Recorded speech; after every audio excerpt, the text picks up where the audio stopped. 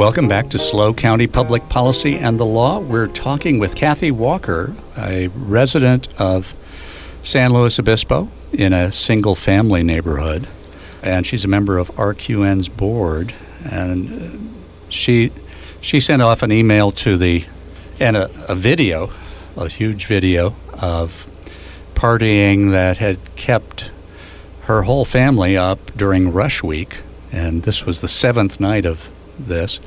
Kathie, the RQN has been involved in dialogue with the city police chief and the city manager and the city council for years, trying to protect the quality of life in the single-family neighborhoods, haven't they? Yes, they have. They have. And generally, isn't the response of the city that they're working with and partnering with Cal Poly and with the fraternities in order to prevent this kind of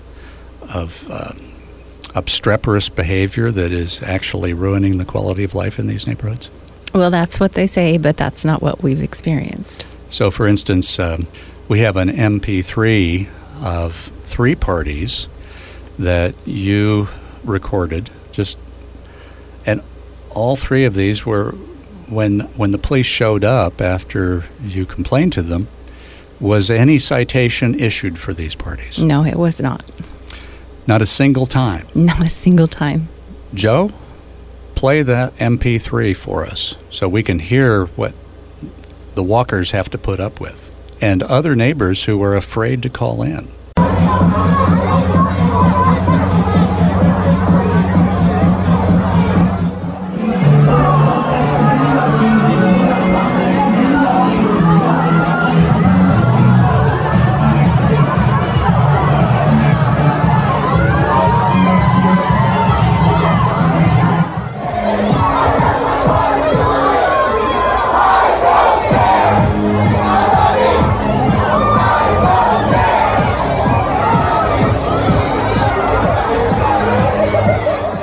Now, the response that I saw that the police chief gave was kind of talking points about how the police department was partnering with RQN in order to control things, and they wanted to collaborate with the college and with the fraternities. And, I only have one response to any of that.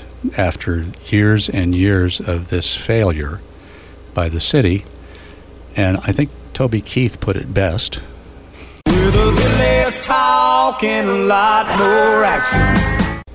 What do you think needs to happen in order to protect the happiest place in America so that residents, many of them in their 70s and 80s, in this part of San Luis Obispo. Yeah, one of my neighbors just turned 90, and she had a fraternity move in this next door, right next door to her this year. Oh, my.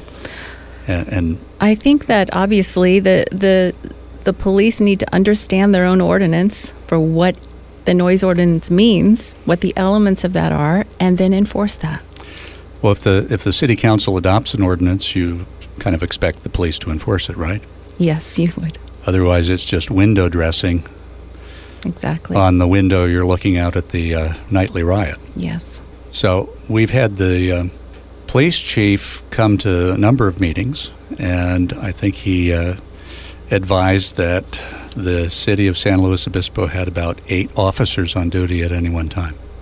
Something like that? 6 to 8, yeah. 6 at night, 8 during the day. Okay, yeah. Which maybe they ought to reverse that, but that's not very many people. You've experienced in your neighborhood 4,000 people drinking, climbing phone poles, and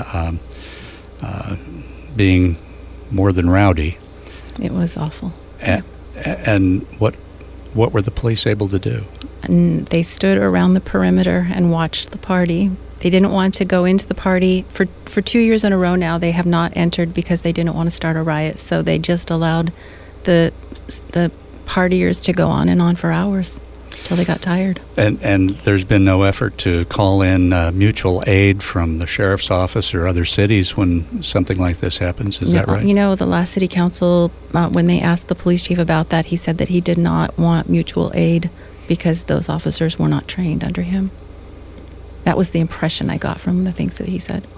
I got the impression when I heard him that he didn't think they were trained to be gentle enough. Yeah, I believe that's true. And collaborative enough with young people, fine young people who've made the mistake of having a 0.2 or 0.3 blood alcohol in the middle of the night in large groups. Have there been dangerous things that have happened in the neighborhood over the last 5 or 6 years because of this activity? I mean, yeah, there's dangerous as far as people getting drunk. We've had our car hit that was parked on the street by a drunk driver. But just people passing out or people not able to walk, being carried. We've witnessed a lot. People throwing up in our yard. Yeah. There is such a thing as alcohol poisoning. Young people can die from that. Right. And I understand that sometimes young men and women get so rowdy they start climbing telephone poles and trying to hang on the wires. That did happen. Yes, it did. If you've got a police force that's afraid to walk into that crowd to prevent that kind of activity, some of those students may die. True. It's a risk. And of course, there may be interference with the electrical system in the city. Yeah, it was a risk I guess he was willing to take in grabbing that wire and going out there and doing pull-ups. Good Lord. And I think we had a garage where a whole bunch of people climbed up on the roof of the garage and it collapsed a few years ago. Ironically, that was 348 Hathaway, the same one that I took the video of the party. Now, these parties, do they come with electrified, amplified bands? Oh, yeah. Sometimes they have DJs. They even bring in porta potties for the bigger parties. Isn't there an ordinance against that in this town? There is. There is an ordinance against it. And it's not being enforced, is it? No. Okay. Not very effectively. So, do you have a message for the city council and the city attorney and the city manager? Oh, boy.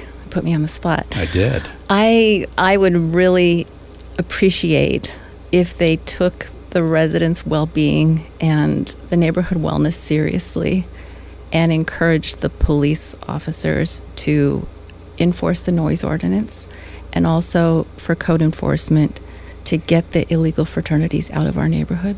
Joe, get Toby up again. With a bit less talk and a lot more action. All right.